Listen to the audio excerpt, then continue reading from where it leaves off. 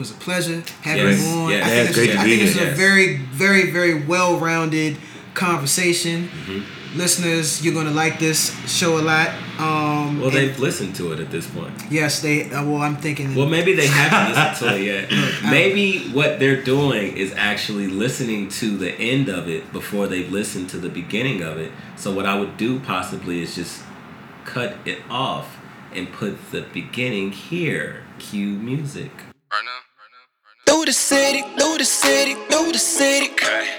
Girl, I really wanna know if you coming with me, with me. It's a place I wanna go, Through the city, through the city, through the city. It's a little spot I know. Do you wanna go? Are you coming with me, with me? It's a place I wanna go. I just wanna ride with you. Take you for a little ride across the town. If you come, I guarantee it's going down. Yeah, you just wanna be my best friend. Welcome back. We are coming to you from Dope Society in the Bywater of New Orleans. And if this is your first time here, you are now listening to the All the Fly Kids show, where the cool, calm, and connected talk straight, no chaser. I am your host, Geronimo Knows, urban culture and lifestyle enthusiast, reformed blogger turned full-time interviewer.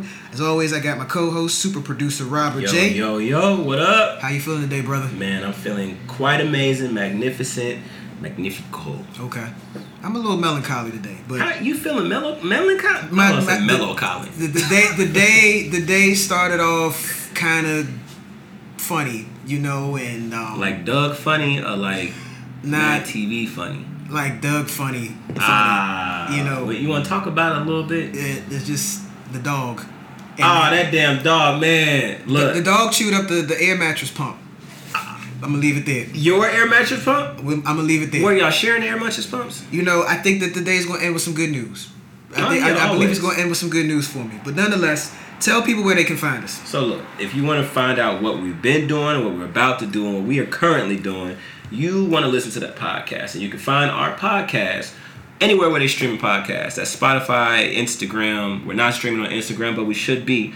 But we are streaming on Apple Music. We are also streaming on Google Podcasts, things like that, and SoundCloud, where we release it first. And all you got to do is type in All the Fly Kids. Mm-hmm. All the Fly Kids. And if you want to talk to us on any of our social networks or sites, you want to do the same thing, just follow us, All the Fly Kids, and you can get both of us. Or if you want to talk to either one of us individually, we're going to tell the other what you said too. So be careful what you be talking about in them DMs and shit. Right. You want to slide in our DMs privately. Yeah. Don't be problematic. You can reach us at Geronimo Knows and Robert J _BB. BB like baby. That's not what it means. Not quite like baby. like literally, because the people like baby. Ain't find you, man. I ain't see you. Yeah, it's not baby. It's Robert J _BB. You know how like Weezy, the second letter of the alphabet. Times two. Yes, but you know how Lil Wayne be like Weezy F baby, and he'd be like the F is for Fernando, the F is for frigid, man, the F is for. Man, we giving out social media hands. We ain't doing the song. Man, you right, but you know, Robert J _BB like baby. Like baby. All right, it sound good. All right. So this is episode 93. We're calling this the Collage to Camouflage episode. And we're 7 episodes away from the big 100. And we're going to keep bringing y'all the illest culture creators we cross paths with from now until we shut the mics off. For good. Which I don't foresee that happening for a very, very, very, very, very, very long time. Who does that? You never stop being fly. That's why they on the show. Oh, yeah, that's true, too. But after a while, some people, you know, they call it quits. Like my guy Howard Stern, you know. That man gonna always forever be fly. Always. Yeah, I learned a lot listening to his show. But anyway, we maintain a global approach to the culture and lifestyle thing, which means there's never a shortage of people to have on the show. So with that said, let's get to this week's guest. He is a multidisciplinary artist who goes by the name The Odd Boxer. The New Orleans native has been creating for more than 20 years, initially as a graffiti artist before moving into mixed media, assemblage, collage, and sculpture as his chosen mediums. And if you've spent any time in the Bywater, Marigny, or Lower Garden districts of the city recently and looked down on the ground, you may have spotted any number of colorful water meter covers with thought-provoking messages, such as love is bipolar, Get Off Your Phone after you take a pic of this, or even an ode to the Big Easy via the sportscaster Chris Rose. You've probably even seen some wheat-pasted gold teeth around town too. But the work I've mentioned is just scratching the surface, no pun intended. We'll get into all of this along with getting some great old New Orleans stories that may have you rethinking how you interact with the city in a more productive way on your next visit. So without further ado, family, let's welcome Jeff, a.k.a. the Odd Boxer, to the All the Fly Kids show. What's up? You gotta clap it up for yourself. Man. You gotta clap it up for yourself. Yeah. How you feeling? I'm feeling good. Okay. I'm feeling good. I'm glad people are feeling good. Yeah. I mean, I'm feeling good. Just a little melancholy. Man, just bask in the energy with us. Yeah. Okay, we got the candles, we got the libations, so I'm gonna feel great by the end of the show. Yeah. Damn it, that's a nice watch. Y'all can't see this watch, but what is this? Can you? You don't even gotta say what it is. It looked like a bike. I think that's why I like this watch. Is so hard. Y'all, look like it got wood grain on it. It ain't wood grain, but it's leather. It's thick. Damn, Jeff. My favorite watch, right there. Damn. It's all right. You ain't gotta tell us about it, but you said you feel good. I feel good. It's a good subtle accent. Thank you. That's subtle. That's a subtle accent. It's about as subtle as his art, bro. Okay. Nah, look at it. This is subtle. It's not. Nah. I say it's subtle because it doesn't have a lot going on. And no diamonds. I say about as subtle as his art because you got to know what you're looking for. Yeah. I know when I saw that, I'm like, ooh. So you're a watch guy. I like all that. Okay. I like subtle things. Okay. You know, like when I see his art on the ground, I think I be walking through everywhere really. Right. But when I be walking, I be looking down, I see the water meters, and I'm like, yo, like, what is this? This is interesting. And the first thing I thought about, like, when I saw it was, is it legal for me to take a picture of this? It's not, but I didn't know how to feel about it. I ain't never seen nothing like that. I've been to places in Ohio. I've been places in Indiana, Illinois, California, Georgia, like New York. I've never seen, and just all the in-between states getting there because sometimes we drove. Right. But I've never seen nothing like that. And I'm like, is this legal? Like, is this okay? Like, It's not legal. it's not It's legal. not legal. But you gotta like flex a little bit because the people that would say that it's illegal actually really fuck with you. Right. I mean, they're on the Sewage and Water Board water meter covers, and they actually on Instagram they like my posts. When I post the water meters, they like them. So, you know, technically it's not legal, but I haven't had any problems with that yet. Okay. I mean, I think because it's New Orleans and there's this gray area, this organized chaos that the city operates in. It's like, I mean, it's not like he's stopping us from getting our money. Right. As long as you ain't stopping people getting their money, it's just like, yeah, it's cool. I'm trying to help. You know what I mean? You know, beautify the place a little Right. bit. You know, make people smile, make people think about some things. So, okay, I want to start off with this question: how'd you get the name The Odd Boxer? A lot of the studio work I do, the mixed media assemblage work I do, is in boxes. Okay. It's in old drawers. It's in a box. You know, something like a shoebox size. You know, usually wooden boxes, but that's how I got it. So it's not from shooting the five. Nah. You know what I mean? You know, it wasn't if you was in the gym, you know, getting them rounds in. Throwing bows. Nah, Like, he got a mean southpaw, boy. I don't know how he do that. Okay, all right. Well, I know we were talking earlier, and I was talking about how Katrina is like this historical marker, right? Right.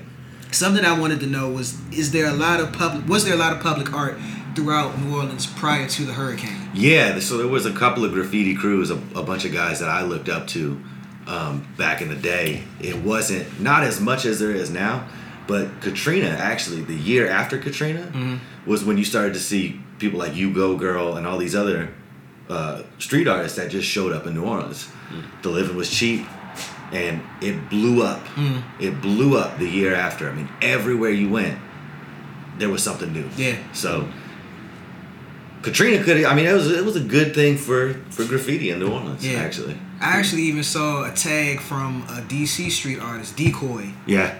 Where was it? I think it was over here, but I was like, Decoy. And there's only one Decoy. Right. I know that Decoy. Shout out Decoy in DC.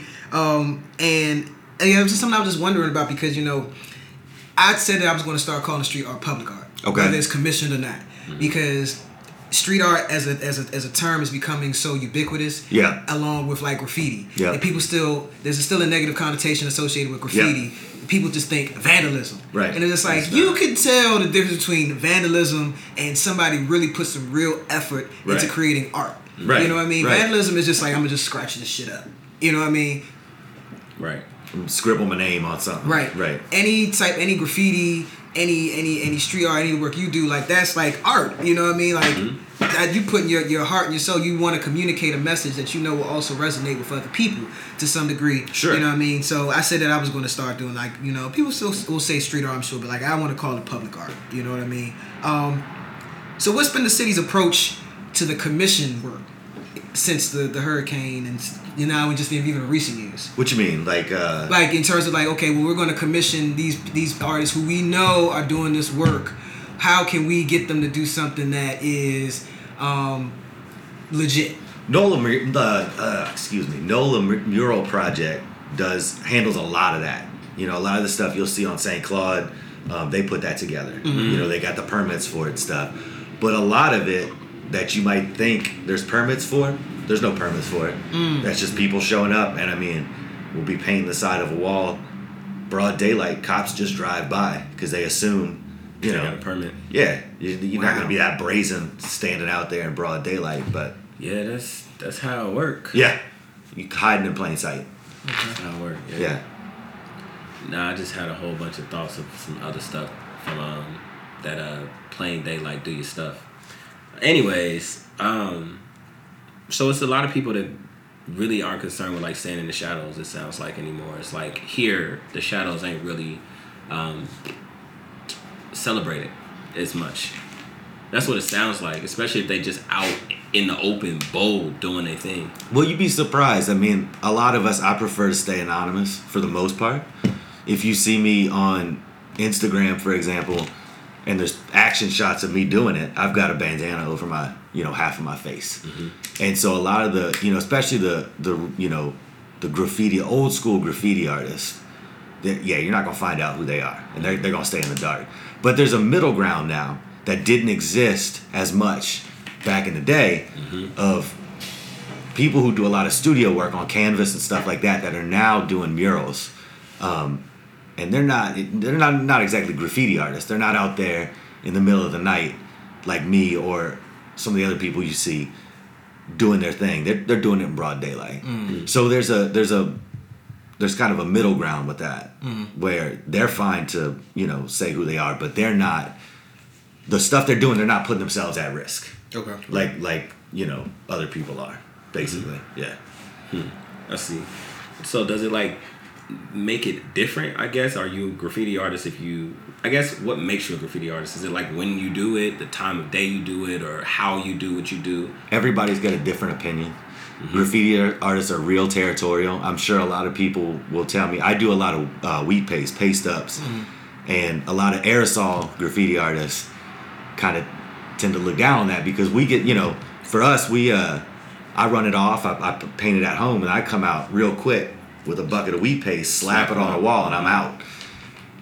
Aerosol artists, they've got to really spend time in situations where they could get busted. So, it just depends. I mean, it depends who you ask, right? Let's see. So it's kind of funny because when you start talking about art, it's not supposed to be like this box that it falls into. But then when you start doing art, then it's like, well, you got to fit somewhere. Right. You know what I mean? So it's like, I want to say it's hypocritical, but I think hypocritical is more of an attack word. There's another phrase for it.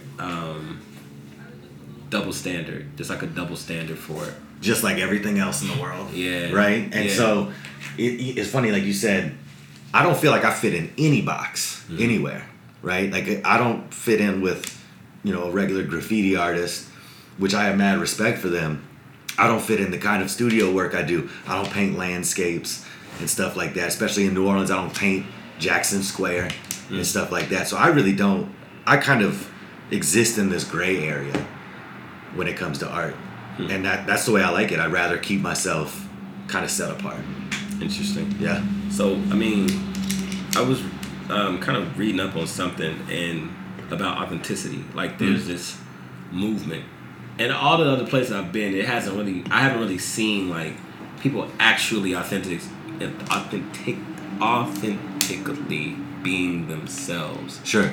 And here in New Orleans, I can feel like everybody, even down to like the junkie that you see down the street that do his thing every single day on the corner sleep.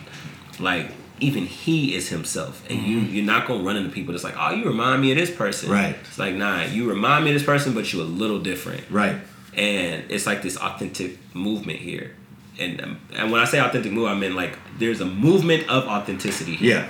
And I'm asking like, my question is like, where do you see yourself fitting in that? Knowing that you don't fit in a particular place, does it ever make you uncomfortable? No. How important is it to you to be authentic? That's the most important thing.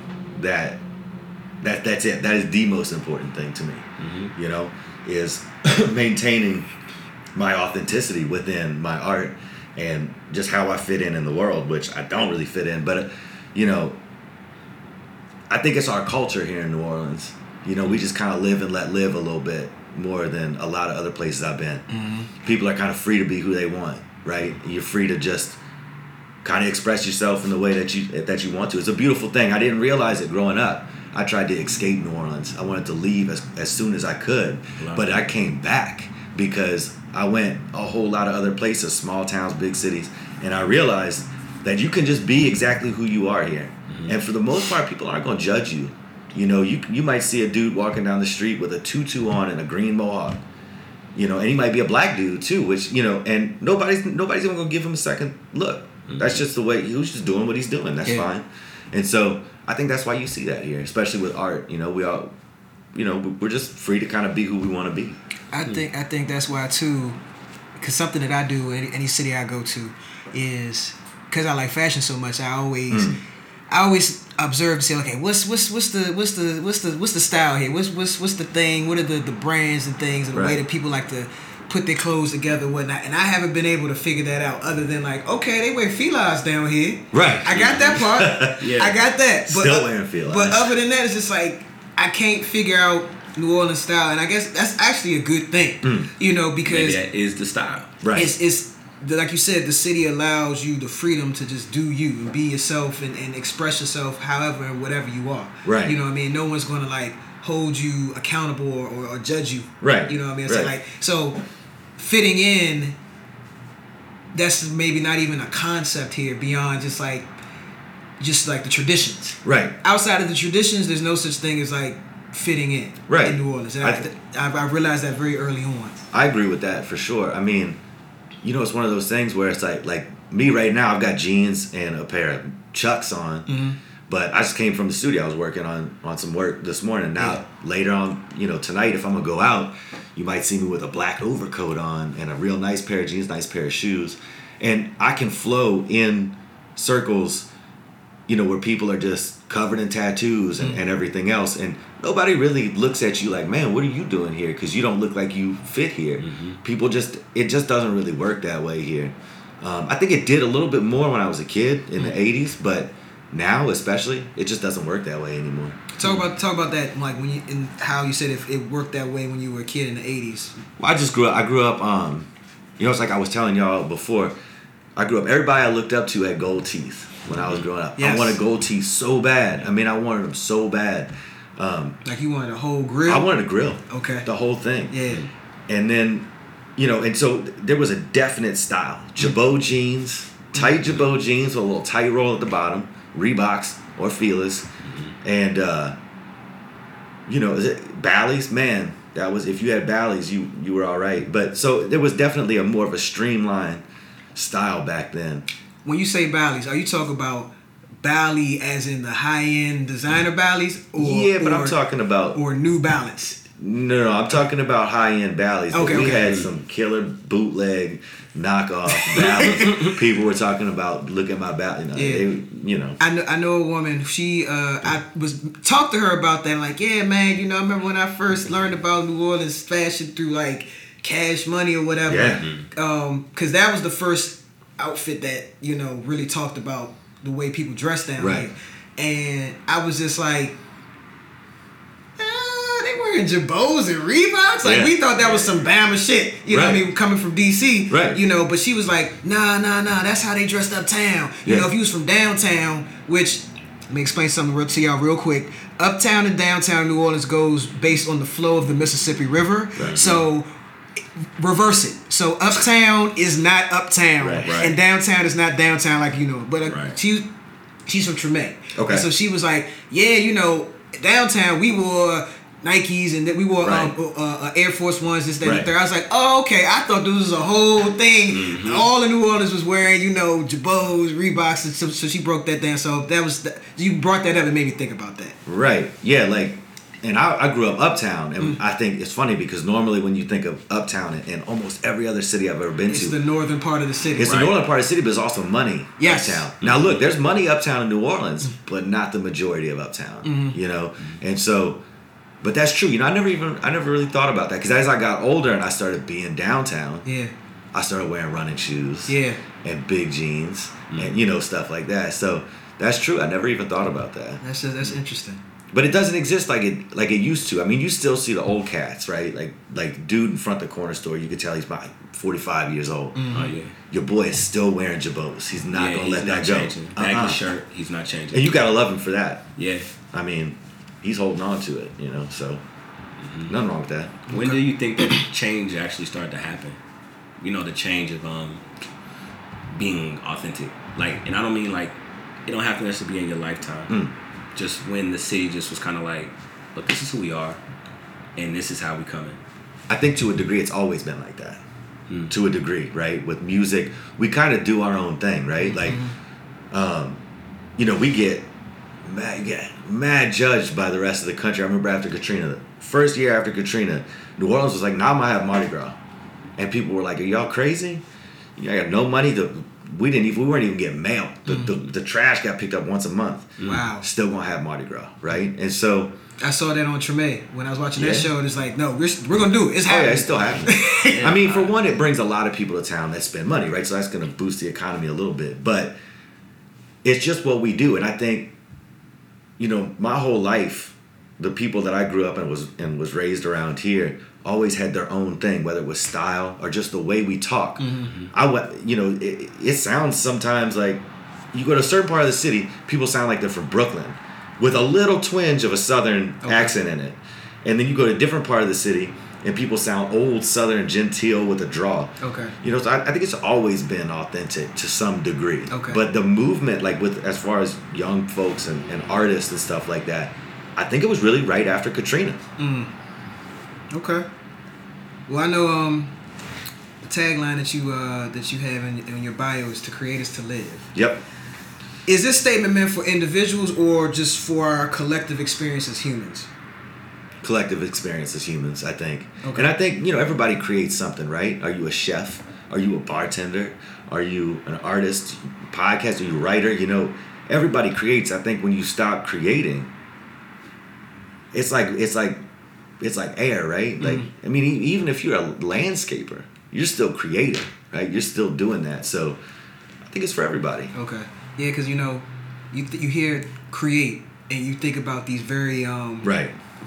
these very visible Right. forms of creation, like your work or this podcast or music or whatever the case Right. may be, you know. But even as something as little as, not even little, but something that we can consider mundane is like somebody just cooking a meal for their family. Absolutely. And enjoying that. You know, Absolutely. they're not doing it for money. They're not doing it for income. Right. They're doing it because they just enjoy cooking. So we're gonna make some food for the family, or even just out of a necessity. But they put a lot of love into it. I think doing something out of love is the most key component to creating. Absolutely. You know what I mean? If you don't have the love, it's just like, are you really creating, or are you just trying to hustle? You're going to see it. I think that's the difference. Yeah, you can see that's the the difference difference. You between can feel the creating and difference. hustling. Love. You know, and he and I, we just binge watched Versace. the Versace Oh, okay. Yeah. the series American Crime American Story. Crime Story. Yeah. And you know, that's something that in a dream sequence that Andrew Cunanan was having with Gianni Versace, and he said, you know, well, the only difference, you know, between you and us, you got think lucky, you're better than me. and you just got lucky. And you know, Gianni Versace says, nah, the difference is I'm loved. You know what I mean? I'm loved. He wakes up. Right. You know what I mean? And I think even with that, the sheer difference between creating and doing something as a hustle is love. Do you have the love and passion for it? You know what I mean? Absolutely. Oh yeah.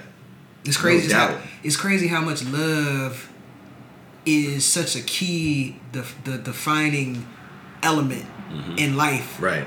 And we just don't pay.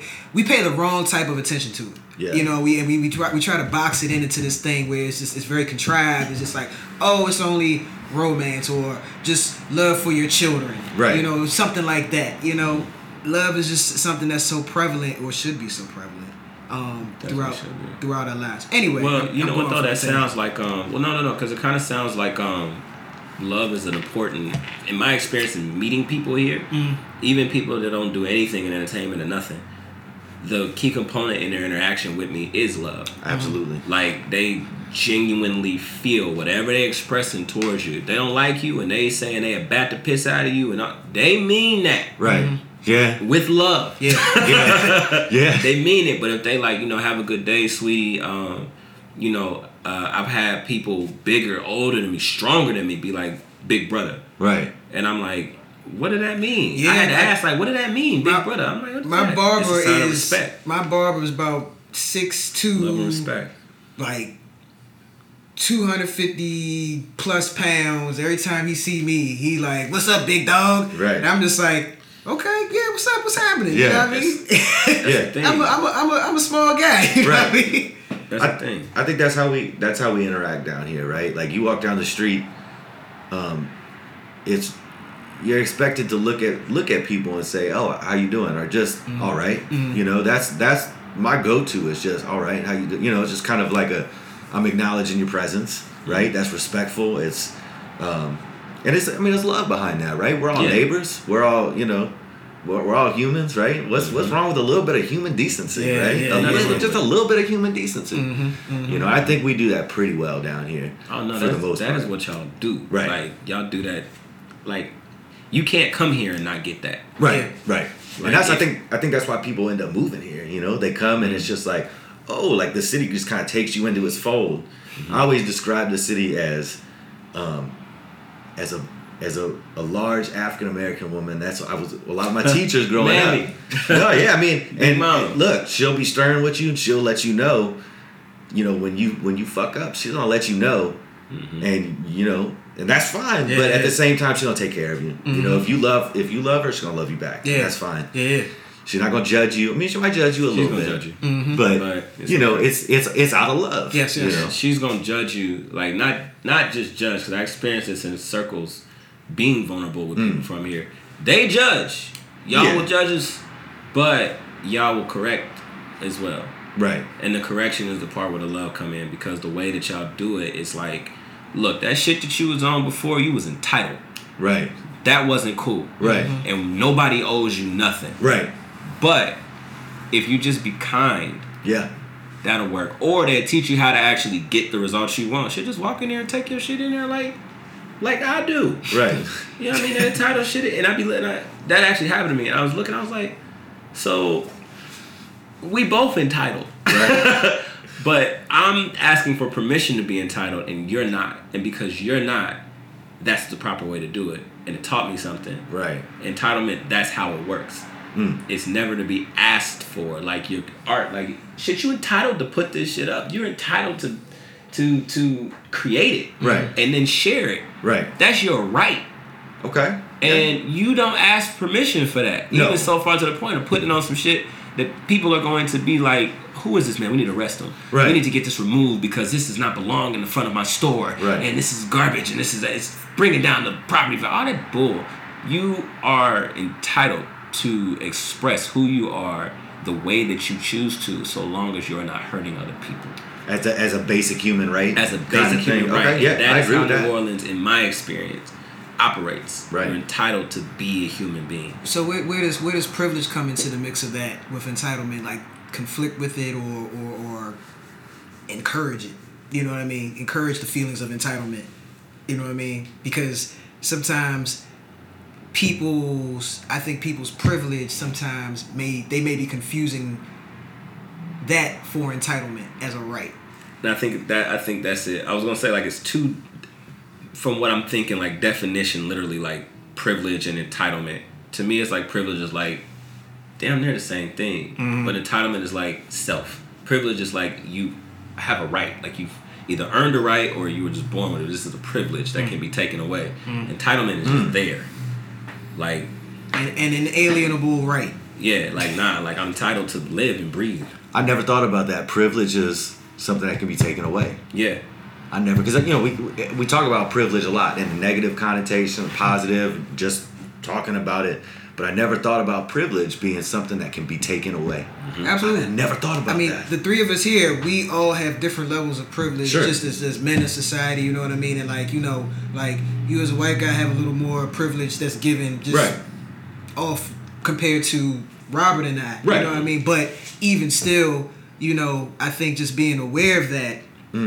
And not even just black or white, short and tall, old and young, long hair and short hair, beard or not beard, all those different things that we have, that we're entitled to have, come with a certain type of privilege. Yeah.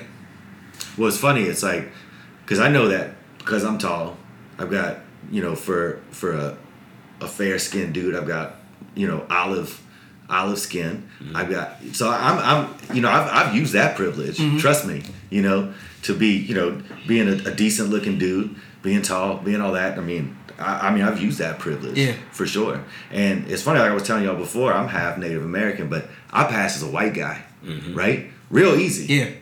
And nobody questions it. And I realized about a year and a half ago when I decided to chase my art full time that I had been using that. I never said to anybody, oh no, I'm Native, because I identify personally as a Native because it's easier for me to get along in society. Yeah. Right? It is. So it's easier for you to get along in society. And as a American, white dude. Okay, as a white man. And as not a white because if you chose Native, they're building a wall for your ass. Right. And what I was also going to say too is like there's circles where you promoting that, okay, and claim like, okay, I'm Native American first, and letting everybody know off rip, where that would be more of your benefit than just showing up and people assume like, oh, okay, it's a white guy, right? Another white guy, you know what I mean? Benefit is not created, but benefit is also like a result of privilege. We use our privilege to gain benefit. Nobody really uses a privilege to be like, oh, put me in a fucked up position. Right. Like, nobody does that shit. So, it's like you said, in some circles, you can be white, and you walk in that circle, and I'm white, and this is the privilege that I have as a white man. Not that you look down on other people, right, or any other race or any other sex. Right. Even as men, we have a certain privilege. Right. But that don't mean that we also should look down on women or children. Right. You know what I'm saying? And in some circles, like you were saying, Geronimo, you can walk in, and the first thing that you say is, no, I am a Native American citizen of the natural indigenous United States, or North America, not United States. I am indigenous to North America, and my people have come from this place for years, and these are the benefits that I need. I need a casino and an oil field. Need a reservation. Yeah, like if that is something they was giving out for saying that shit, if I could say that I was connected to this land in that way, you damn right I'd be there. Right. Well, see, I realize you might be. I might be. You gotta do that DNA test, man. I might be. 23andMe. You never know. You gotta do it. You know what I mean? Like even me, like okay, so I'm a trans person, but when I show up, there's people in that community. They look at me. They're like, "You're what?" Yeah. You know what I mean? And I'm like, "Yeah." I mean, I don't do advocacy work or things like that. I don't just wear that shit on my sleeve. You know what I mean? Right. But I also am not quick to claim that because I know right now in the media, there's a leaning. They're building a wall for you. There's a leaning. There's a leaning, and I don't want to make it seem as though like, I'm just going to lean on that. You know what I mean? To get to where I want to go. I've always been a person where I want to get to where I want to go on merit. Right. Mm-hmm. No doubt. You know what I mean? No doubt. So, is that. No but doubt. I mean, definitely just what is called passing privilege. I use that all the time. Right. I use it all the time. You know what I mean? It's helped me, and I say like life's not so bad life's actually pretty good for me as a black transgender guy in America. So that makes me think, have you ever like what did you say? Passing privilege? Yes, passing privilege. So I'm thinking, when you said it, passing privilege, anytime y'all say something I either understand or don't understand, I always think of like a whole bunch of other things that this shit could mean. So I'm like, have you ever have you ever passed on your privilege? Have you ever like shared privilege? Not like with your girl or your wife or your kid, but I mean like just somebody. Like a peer. Either a peer or a stranger. Like, we walking down the street, we're in a black neighborhood, and we know that we can walk up to the function, ain't nobody gonna say nothing to us because we black. Like, you don't know who my cousin is at this place. Yeah. I'm hungry. I want something to eat. And it's what is it? It's what happens on Sunday, man? What? Super Sunday. Super Sunday. It's Super Sunday, man. I'm hungry. What's up? What's the function? What's going on? You can walk up because you black, no questions asked, on the West Bank or wherever. Especially in other places, it's not really New Orleans. But walking in as a white person on the West Bank, and it's a community of black people, you might get a couple eyes like who you here with. You know what I mean? Who's your cousin? Who you know. Yeah, Okay. who you know. Right. Why you here? No, I've So can you pass on that privilege? I've definitely done that, or even just in elements where, you know, I had to defend somebody who didn't have the same privilege or power as me. You know what I mean? I'll use it in that way, and it's just. It doesn't even have to escalate to like a whole full-on fight or like crazy situation, but just it could just be like, don't do that. disarm the person, just smooth out the situation. You know, Right. like, okay, he's cool, everybody cool, everybody cool. Well, you know what's You ever done it? Well, you know what's funny? Look, let me say something real quick about this. So, like, I have never had an experience in New Orleans. I walked through the hood, walked through a nice neighborhood. Now, look, I'm passing as a white dude, so walking through a nice neighborhood, and nobody's gonna say anything to me. But walking in the hood, walking up, I have never had in New Orleans. I've never had anybody be like, "Who are When you?" you say in New Orleans, you mean like Tremaine. Proper. Yeah. You mean like Bywater. You Proper. mean like, yeah. Yeah, not. Now, what does they call it? CTC? Where? What is Cross CT? the, what is it, cross the canal or something like that?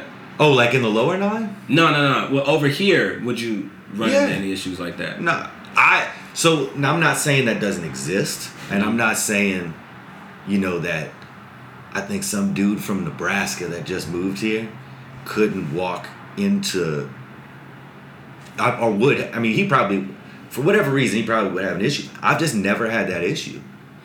But I've also never, like, growing up, it would be like, "Oh, what's up, white boy?" It never was a thing. I never took that as some kind of As an offense, yeah. So it just was just who I was in the neighborhood. It wasn't a thing. It wasn't. I didn't take it as a negative thing. Somebody was just acknowledging who I was, right? And so I've never had a thing where I walked up to a function or a barbecue or going to a second line or anything where people have been like, "Man, who's this dude?"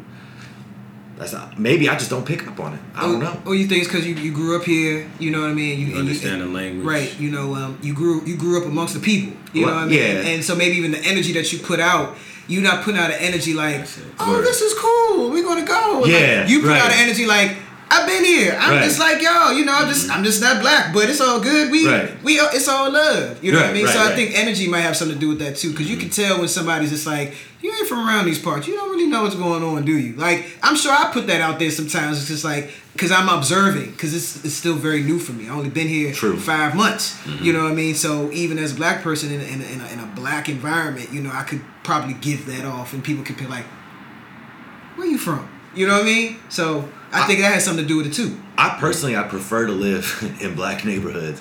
People are nicer. I prefer it. I would rather live than like where we were on Magazine Street the other day, where everybody's looking at everybody else like, what, you know, trying I to don't like like it over Everybody's very run games suspicious. and who's yeah, I don't who like do that you know shit. and who is this and who is that. Now everybody, I don't like all that. I don't either. Right? Like when I move into a neighborhood, I'm gonna grab a 6-pack of beer or a blunt or whatever it may be, and I'm just gonna kick it with the neighbors, and then that's it. We're good, and that's it. Yeah. And I'm gonna look out for you. You're gonna look out for me.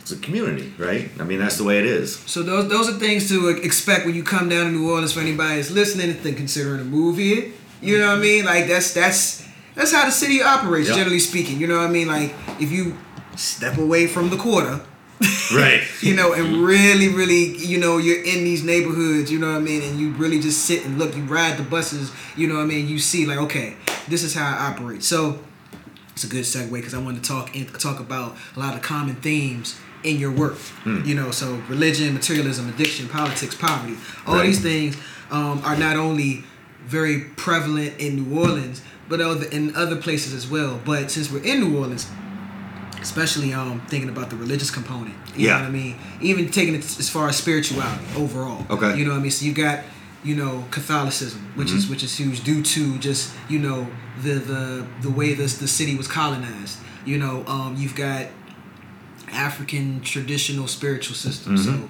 voodoo, which once it got here, you know, it became the main source of like religion, right? And then also, but then, you know, hoodoo was created, you know, which was a more Americanized version of voodoo, and then even other religion and culture here.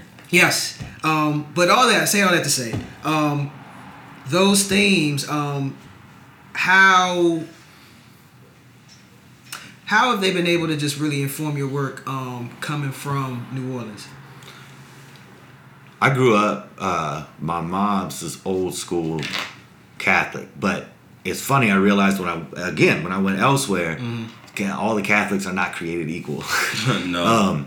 Here, I love my mom. She's super liberal. She, you know, she loves everybody. She doesn't have a racist bone in her body. She don't care if you're gay, straight, purple, green. It doesn't matter.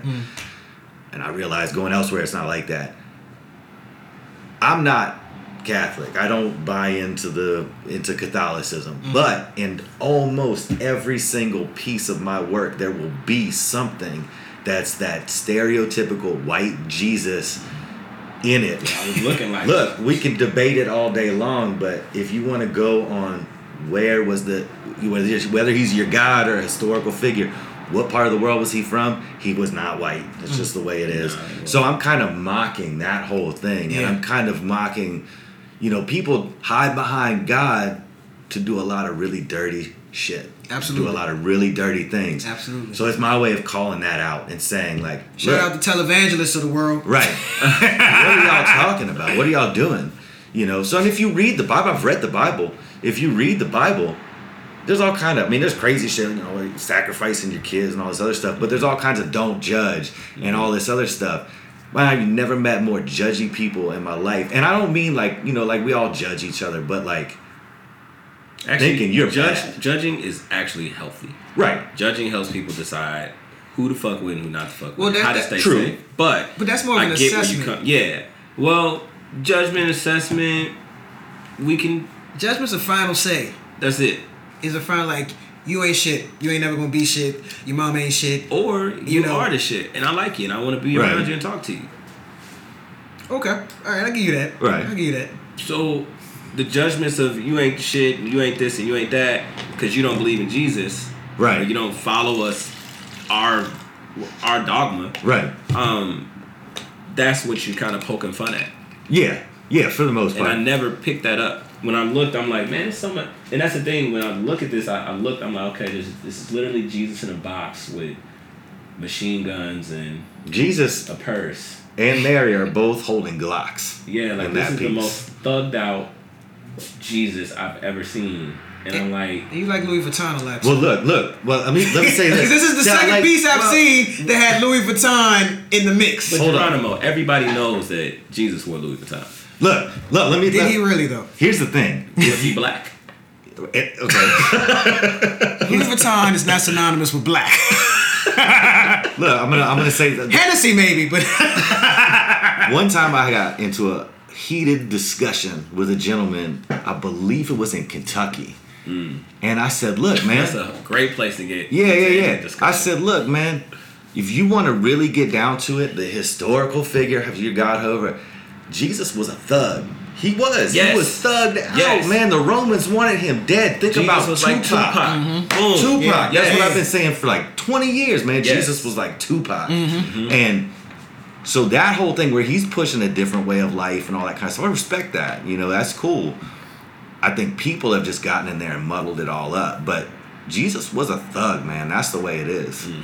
Well, you got to think, if they can go and say that Martin Luther King was all about integrating and making sure that people were working together, or however they want to phrase it, and never mention the fact that he admitted, like, I think I'm bringing the people that are following me into a really dangerous situation. They don't celebrate that dude. They don't talk about him at all on his birthday, on his national celebration day. They don't bring that dude up. Yeah. But what they do, the same thing I see they do with Jesus and Tupac, is they say, well, he was for his mom and follow your mom. True. You know what I'm saying? Like, True. And he was for helping the younger brothers in the neighborhood. Right. But he was also for shooting up white people and people who was against the people, hanging their ass, castrate. If you are against the people, period. Right. Your ass can go to the place where you're trying to put the people. Your ass can be enslaved. And that's the same thing that I believe, I don't want to go into that because it didn't happen, but I know that that's what Tupac was about. Jesus was definitely like, yo, like, y'all on some crazy shit, and y'all really need to stop, because if y'all don't, God is going to kill you all. And I'm trying to alert you to what's actually going on, so y'all can listen and change, or y'all can stay stuck in your ways. The whole idea of, like, I'm dying for you is kind of like, no, I'm creating awareness so that you know what's going on. But did Jesus have an ego that eventually led to his demise in the way that Tupac did? I don't know if it was ego, and I don't know if it was ego with him or Tupac, with Jesus or Tupac, or anyone that has died and been like a martyr. I don't think that living for someone else involves ego. Like, it's not like, oh, I'm doing this and getting satisfaction because it's this. Like, a lot of these people were miserable. Like, nobody paid them any attention. Nobody, like, really was like, yo, how you doing? It was like, yo, you the shit, bro. You helped me get through this. Like, it reminded me of something. I noticed that in performing, like, when you perform and you do music or anything, or you use your voice to speak, even your art, like, people want to talk to you about your art, but they don't really ask, like, how you're feeling, how you're doing. And when you tell them, the amount of time that they actually listen is, like, kind of short. Until that kind of flips, and it's like, well, how does what I do make you feel? Oh, well, shit, I feel like this and this and this and this and this and this. And I think that that's kind of what it's about. And you got to think about when those things happen to you based on your gifts and talents, and you give that person a spotlight to kind of shine in your presence. How much is your ego fed then? How good do you feel actually hearing where they're going? How they're doing? How good do you actually feel? And it's like, yo, like, I appreciate that you're feeling this from my creation, my gifts and talents, but I'm going through some fucked up shit, and I gotta, like, and I'm hungry. I really could use a Philly cheesesteak right now. You know what I'm saying? I like some cookies right now. Is that how you're really feeling? Or I might be really feeling like that. Not in this moment right now, I'm hungry and I do want some cookies. Okay. So, you know, I should have I was gonna bring the pecan sandwich too. But then I said, nah, that's too much with the wine and shit. You know what I mean? Maybe and I don't want to. I don't want to eat on air. That's not a good. That's not a good sign. Sorry, I don't mean to get nothing in the mic. Like, as a creative person, you can create from ego, and you can let that feed you and get off on, like, people giving their opinions and their experience of what you're doing.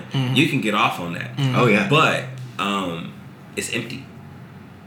It's really empty too. It just doesn't last long. You know? No, it's like, boom, okay, cool, I did it. Right. What's next? You know what I mean? And then it's like nothing's next after that. It's just an endless cycle of the same shit. It's hell. Purgatory. You're just sitting there. It's purgatory. I feel like that may be what Jesus was literally getting at. Okay. Those ideas is what he literally is getting at. I don't think, like, and now this is like kind of talking about, like, my beliefs, but as a creative person, I don't believe, like, we, like, die and go to hell and all that shit. Like, I think those things exist now. Like, I don't feel like I agree with the that. way that like the heaven that you feel in creating. You know what I'm saying? Like, knowing every single day, this is what I'm about to be doing, and I can express who I am. Yeah. The way that you feel, just Geronimo, just in you knowing, like, I am a lifestyle and urban culture. You a fucking specialist. Like, you know this shit. The way you feel, even sharing that information, like creating, like, a platform for it, like, that's, like, heaven. And to see, like, it being destroyed, or to see it being, like, not valued or whatever it may be, that shit, that hurts. that hurts the ego. But I don't think that Jesus, Tupac, none of the unofficial martyr. Well, I don't want to say unofficial. Some people choose to follow them, so I'll just call them teachers. I don't feel like the teachers taught from ego. I feel like they taught because they really do care about people. Yeah. They really do understand pain and ego and generosity and kindness and humanity at a different level. Right. They've experienced it at a different level that most people haven't. When you create, that's what you tap into, in my opinion. And I agree with that. Are we living in purgatory? Is Earth purgatory? I always asked that. I always wondered that. No. You know what I mean? And I always wondered that. And if for people who believe that, is that just their perspective? But it depends. You would have, because I've always believed life is what you make it. Yeah. I've never. Yes. I have. Look. But that depends on your belief. I have every reason in the world. I have every reason in the world to be like, man, the man's keeping me down. I could buy into all that shit. But food stamps, yeah. But I've always said life is what you make it. You know, you are where you are.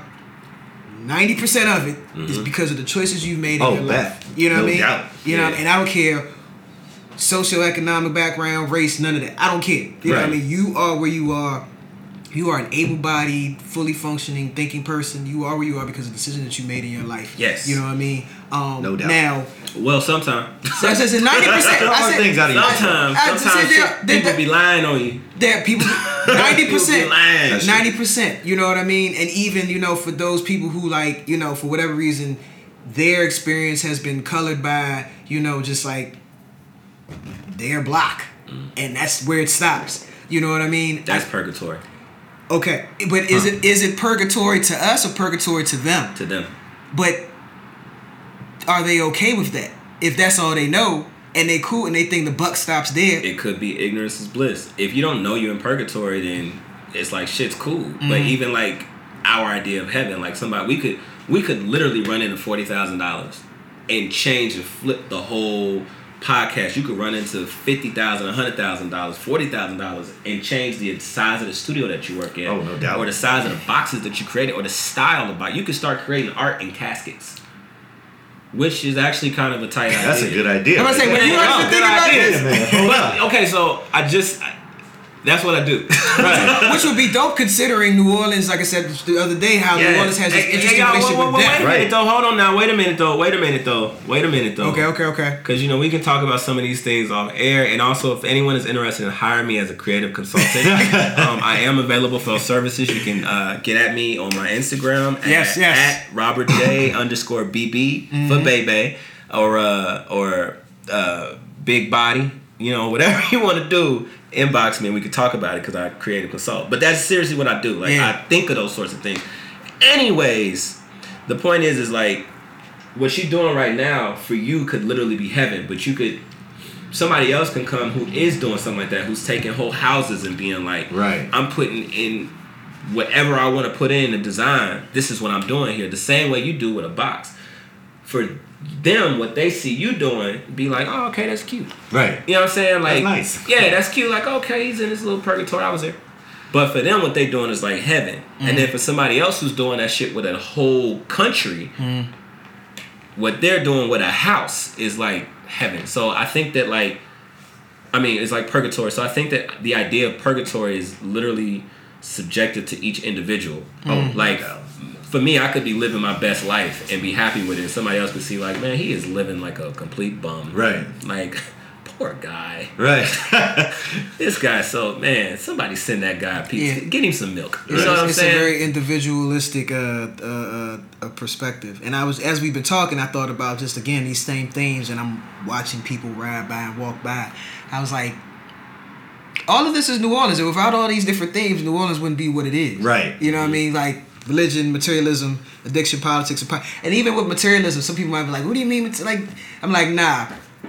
I know a few places I can walk by on Canal Street that embody like materialism. Oh yeah. I know there's I know there's a few spots across the street. I know across the street from here, that little fashion store. The fashion store where they got all of the highest end hood fashions I ain't never been in there because I walk past him like. Geronimo, yes, you have. You've been in so many different places just like that all across the country. I'm gonna tell you why I ain't never go in there, or never thought to go in there, because I know what it's hitting on, and I know it's not like official and legit. No, they just selling an idea. That's it. They selling the idea of once you have these things, you're important. That's it. Oh yeah. That's it. Well, nonetheless, even still, I know there's definitely places in this city where you can go with this, like, it's like fueling materialism. There's people I've seen walking down the street, and it's just like, you are just a whole fucking billboard, and this is where I get the judging. I'm just like, why would you wear that? No, making assessments. You be making assessments. You ain't judged it yet. Changing that word. No, that moment I'm judging. So it's complete. Like you are. No, I admit the fact that I will judge people. No, I judge too. You know what I mean? Bring it in. When I meet you, I'm judging you. I'm judging the shit out of you. Am I fucking with you or not? Yeah. But True. I'm looking. I'm just like, why would you even put that in the like? You still wearing that? That's not even popping. Like, y'all think that's the shit? You know what?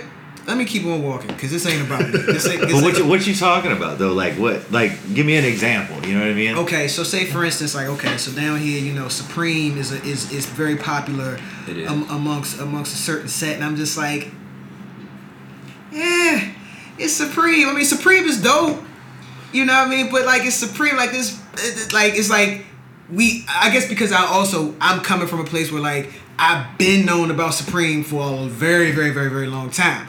Whereas like here, it's just like, yeah, we got the Supreme. You even go into certain stores, like I said, some of these stores on Canal Street, like they're selling Supreme. I'm sure they just getting it wholesale or just buying a bunch of it and just upcharging even more than what it already costs. And because people don't know, but it's easily accessible, and I'm just like, well, I could tell you how to get this shit for a better price. You know what I mean? Shit, take a trip to fucking New York for a weekend and go get that shit like, straight up retail. Yeah. You know what I mean? But this is how you got to do it. This is how you got to get it. You know what I mean? But I see that, or just some other brands too, and I'm just like, y'all wearing all this together, and it's like, but I get it. I get why. You know what I mean? I get why, and I get what's influencing that. You know what I mean? So again, that's why I just wanted to make that the materialism. The materialism component. Yeah, bring it back to me. The materialism of everything. So again, religion, materialism, addiction, politics, and poverty. This is what I like to say about New Orleans. I'm just gonna say it real quick. I'm not gonna go off on a thing, but come on, tell me, Jeff. New Orleans has, like, historically, and with fashion and stuff like that, been about a good 10 years behind. Okay. Like, if it was hot in New York, it's gonna take a while. It's not as much like that because people come here and people are moving here now, so it's a little bit better. And social media, it's a little bit better. But I remember in the 90s, dudes were walking down the street, and I mean mid to late 90s, with starter jackets, big flat tops, and boom boxes. And I thought, man, this is like the 80s, right? Like, that's the 80s, man. That is the 80s. I had a starter jacket in like 1990. But yeah, that's what I'm saying. So in New Orleans, like, it just took a while. So again, that's another pre and post Katrina thing, but it's a little different now. But it's you're right with the Supreme stuff and everything else. Like, it just takes longer for stuff to get here. But again, all of that, without all of those things, New Orleans wouldn't be what it is. Right. You know what I mean? Definitely. And so I see now, just like I said, as we've been talking, as I've been watching people ride by, you know what I mean, looking again at the work that you brought in, New Orleans wouldn't be that without that. And I think that's key. I mean, even if you look at the bad parts, like addiction, materialism, poverty, politics even, because politics, that's a whole nother. And I haven't I've looked into local politics somewhat here, but I haven't really delved into it. But I can see just a little bit that I've looked into. I'm like, okay, they got some shit here with them. Oh yeah, they got some shit. Oh yeah, they got some shit. But like any place does, with politics, I think with me, like with the addiction, the poverty. Look, addiction's not a good thing, right? It destroys lives, destroys families, and all that stuff. Poverty as well, not good. But growing up here, in the time I did, where I did, I was able to look at people, like I do a water meter that says crackhead heroes or toothless superstar. And I think those are just people, man. Like, they're still just people. And it doesn't matter. They have this sickness, they have an addiction that keeps them going back to the rock or the heroin or whatever it might be. but you don't know their backstory. You don't know what they've been through, and you also don't. I've sat with junkies on on the street and had conversations about Socrates and stuff like that. Like I think people tend to judge people with addictions and poor people like, oh well, they don't know any better, or they don't know what they're doing, or this and that. It's not always that cut and dry. Yeah, just one decision that took them down that route, but that doesn't necessarily mean that there's some experience. Right. Exactly. Okay. Talk about your commission work. Commission work? Yes. What you mean? Like the work that you've done, any work you've been commissioned for to do. Do you get commissioned for doing any work that you do in the box? Not really. I've done some, not publicly. I've not been commissioned to do any public art. New Orleans, we gotta change that. We gotta get this man some commission work, dude. Yes. Every once in a while, actually, people will reach out and they'll be like, "Oh, I would really love to have one of the water meters in front of my house." And me, I just go do it because I'm gonna do it anyway. So I don't charge anybody anything for it. Oh, I'm talking about the city, like the city government, like. Or some institution saying, "Hey, Jeff, come hook something up for us." I would love to. You know what I mean? I would love to. I've not had the opportunity.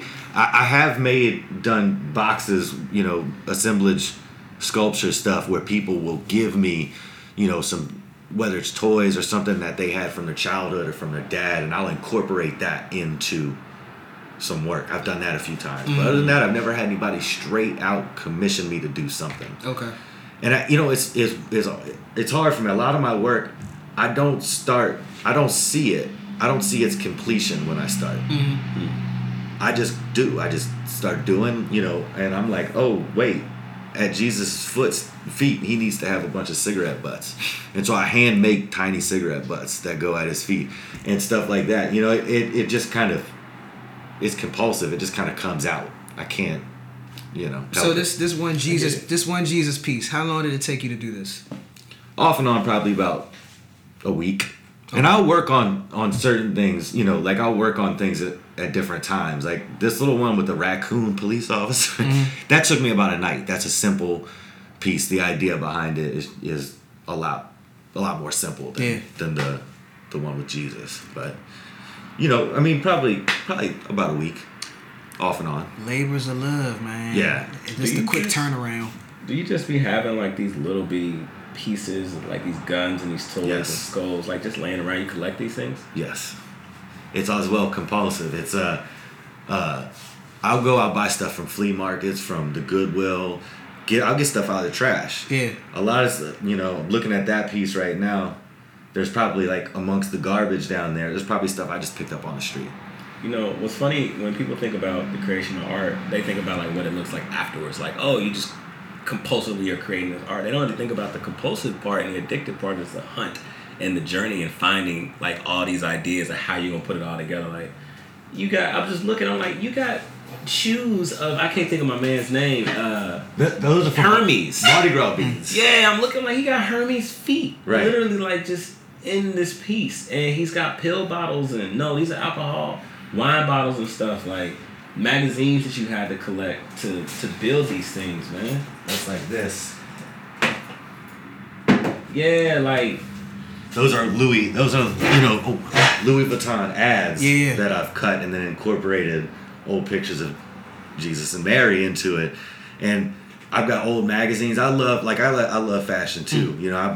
I can spend hours looking at that stuff, and it just happens, man. I don't everybody always asks me like, oh, how do you do it? Where's the idea come from? I have no idea. I really like this whole 3D collage thing. Like this is really dope. I've never seen, or if I have, it's just not coming to me. But just this is right here in front of my face. But like I really like it. It just takes it. It adds a new element. To just like the whole collage effort. Right. You know what I mean? Well, it's for me. So, and this is another thing that's compulsive. Like, so this piece would be meant to be hung on the wall, and this was a study of a larger piece that I was gonna do. But because it's meant to be hung on the wall like that, I still collage the back. I can't help it. To me, if I didn't finish the entire thing, it would not be complete. I'm gonna kind of like hint and kind of talking cold because this might be an idea that would be a good one. But I was talking to a friend about doing paintings and things like that, and kind of like making it like you know, like using every surface possible. Yeah. You know what I'm saying? To create. And thinking about the fact that people only do it like one particular way. Right. Having it where it can almost be like how, you know, how fashion be, where you can just be like, oh, you know, I don't feel like wearing it like this today. I can wear it like this today, or I can wear it like this today. You know what I'm saying? Like, I am doing my absolute best to speak in code. You want to just talk about this off the record? I mean, I'm kind of giving it the idea right now. So once I'm done with it, it's like, oh, okay, that's the idea. Either we build on it or we don't. But yeah, like that seems to be what you are doing. Well, what you're doing, what you're expressing when you do that. Right. Like, it's literally both sides. I can use both sides as art in my home. Right. And that's really dope. And I think that would be like, you listen to Neptunes, you listen to music, right? Oh yeah. All right, so you know how Pharrell got the boom, boom, boom, boom, boom, boom, boom. He always got the 4 count, right? That's like his thing. Right. You know what I'm saying? Like, do you have like a thing besides like your signature? Like, if somebody saw your work and with no name, would they know this was you? So that's that's an interesting question, because I look and look and look and look, and there are people who do assemblage sculpture work and stuff like that, but I have not seen anything that looks like what I do. That's great. It's authenticity, but at the same time, a lot of galleries won't mess with it because they're like, well, I don't have anything to compare it to. I don't have anything, you know. So it's definitely really different. So yeah, I mean, I think anybody who saw my work would recognize my work. Whenever I'm in the public at a market or, you know, doing a show, nobody ever says, oh man, your work reminds me of so-and-so's work. Yeah. Ever. Yeah. Never. I never get that. So do you get people like that want to like copycat what you do? And if you do, how do you feel about it? Like, how does that, is it flattering or is it kind of like offensive? Is it like, you know? I've never seen anybody doing, not yet. I'm sure it's going to happen. It's like the water meters thing. Nobody else is doing that. And I wouldn't mind, you know. Back in my younger days, I would be all upset about it. Like, that's my thing, you know. Why are you jacking my style and all that stuff? Now, it doesn't bother me. I wouldn't be bothered by it. I mean, if you're creating and that's, look, we all pick little things from here and there and everything else, right? We're all influenced by the people we meet and everything. So, I mean, if somebody was making reproductions of my work, you know, exactly, I'd be upset about that. But if they took it and put their own twist on it, nah, man, that's cool. I mean, that's, you know, I'd be flattered. What's I want to move into random aside in a second, but what's one of, not the, but what is one of your most prized creations or favorite? Just one of. Okay. It was probably that one, the Louis. I don't know why. Yeah, that Louis was tight. Yeah, that kicked off a whole series. Me making that one. So that one, and then there's this one, the first real assemblage sculpture that I ever made was it's gonna sound it's a die. It's in a box. It's in an old drawer, and it's a winter scene in a forest. And I took a deer that was being sold at Target, and I cut the head off, and I had a coyote skull, and I put the coyote skull on the top of the deer where the head would be. Yeah. And I took old brooches, they were old earrings, like big earrings that older lady would wear.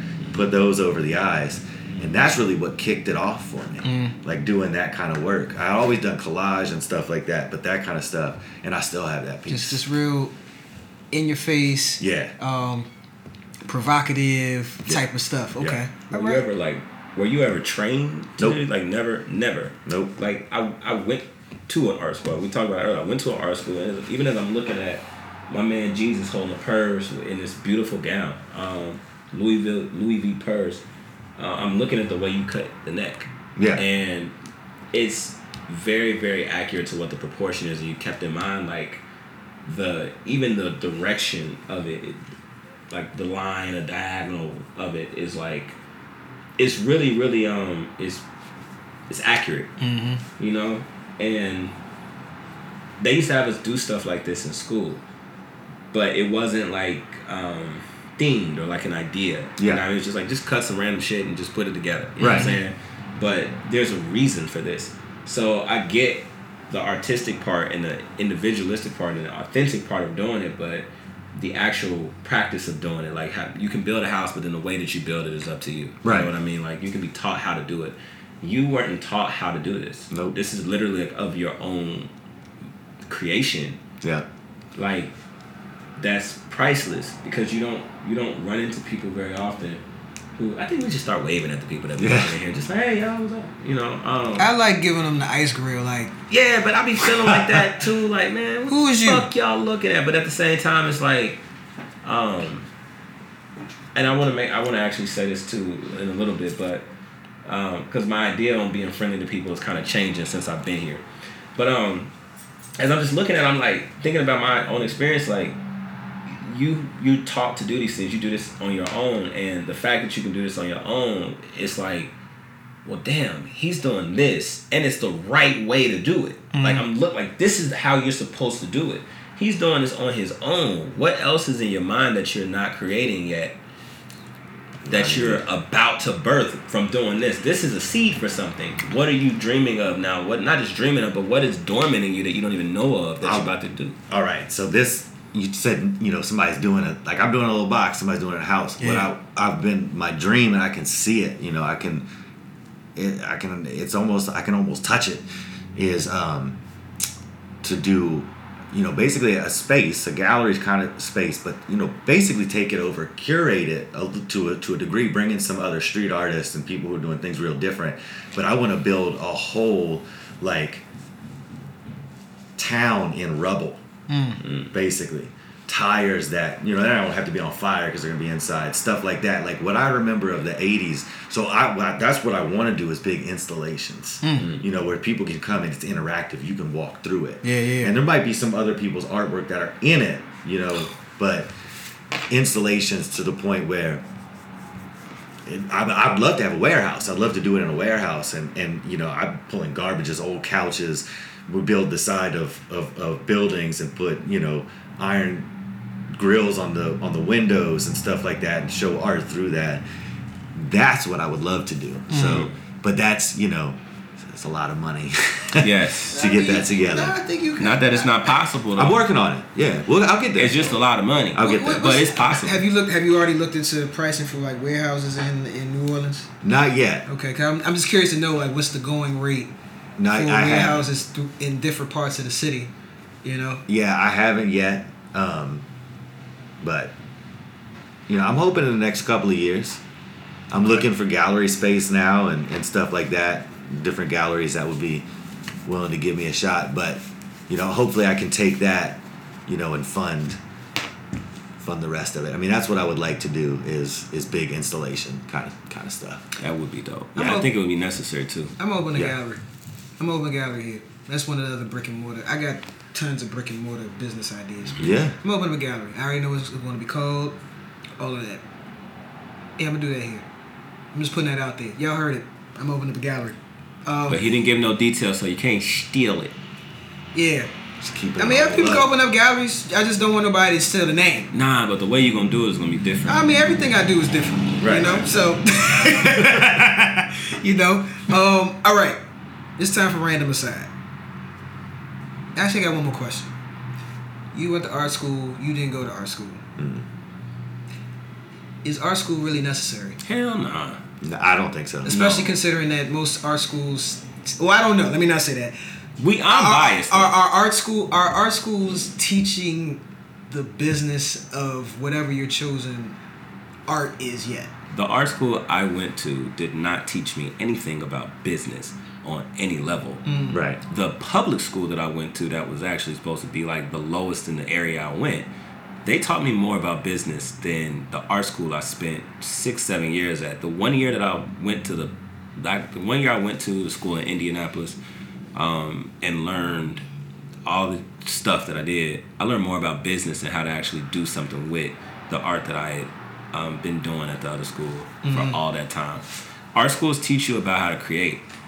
Well, the art school I went to teach you about how to create, how to process, how to think critically, right? But they don't teach you about how to manifest. They don't teach you about how to stop dreaming and start putting things down, and Right. like how to start grounding things. They don't teach you that. They Yeah. that's what they do. So basically, they teach you how to create. They send you on your way, hoping for the best. That somebody will find you and you'll be discovered. That's it. Yeah. Or no, well, not entirely. That's for me. It was like go to college, go to college, and then get that grounding. But here, our job is to show you how to easily tap into it, and that's not necessary. You don't have to teach somebody how to easily tap into it. The things that teach people how to tap into shit quickly is experience. Yes. Absolutely. So the more you get put into a situation, instinctively it becomes like, oh, okay, this is what I need to do. Right. If somebody I don't know how many whoopings anybody got growing up, but I know this is a common thing. When you see your I didn't mom, get that many. but you got enough to know when you see that belt coming. Yeah. Get the hell out the way, and it didn't take a lot of time to figure it out. Right. So then your behavior started to become, well, shit. What shouldn't I do Yeah. to get a whooping? Okay. You know what I'm saying? Like you started to be conditioned for that. So that's what art does. It conditions you to start. Well, art schools. Art schools, I'm saying art schools. They condition you to always be creative and always never have a real ground in reality. The ability to think about business the way that I do comes from my family, not from my schooling. Yeah. It comes from seeing how they are and seeing how they operate, to be like, oh, if I can make a beat, maybe I could sell it. And then buy some shit to like make more beats, because Right. making beats makes me happy and fuels the artistic shit that's in my head, and it reaffirms everything that I learned in art school. Yeah, I can do that a bunch of times. All I gotta do is just sell a bunch of beats, and I can do this shit for the rest of my life. I'll be happy.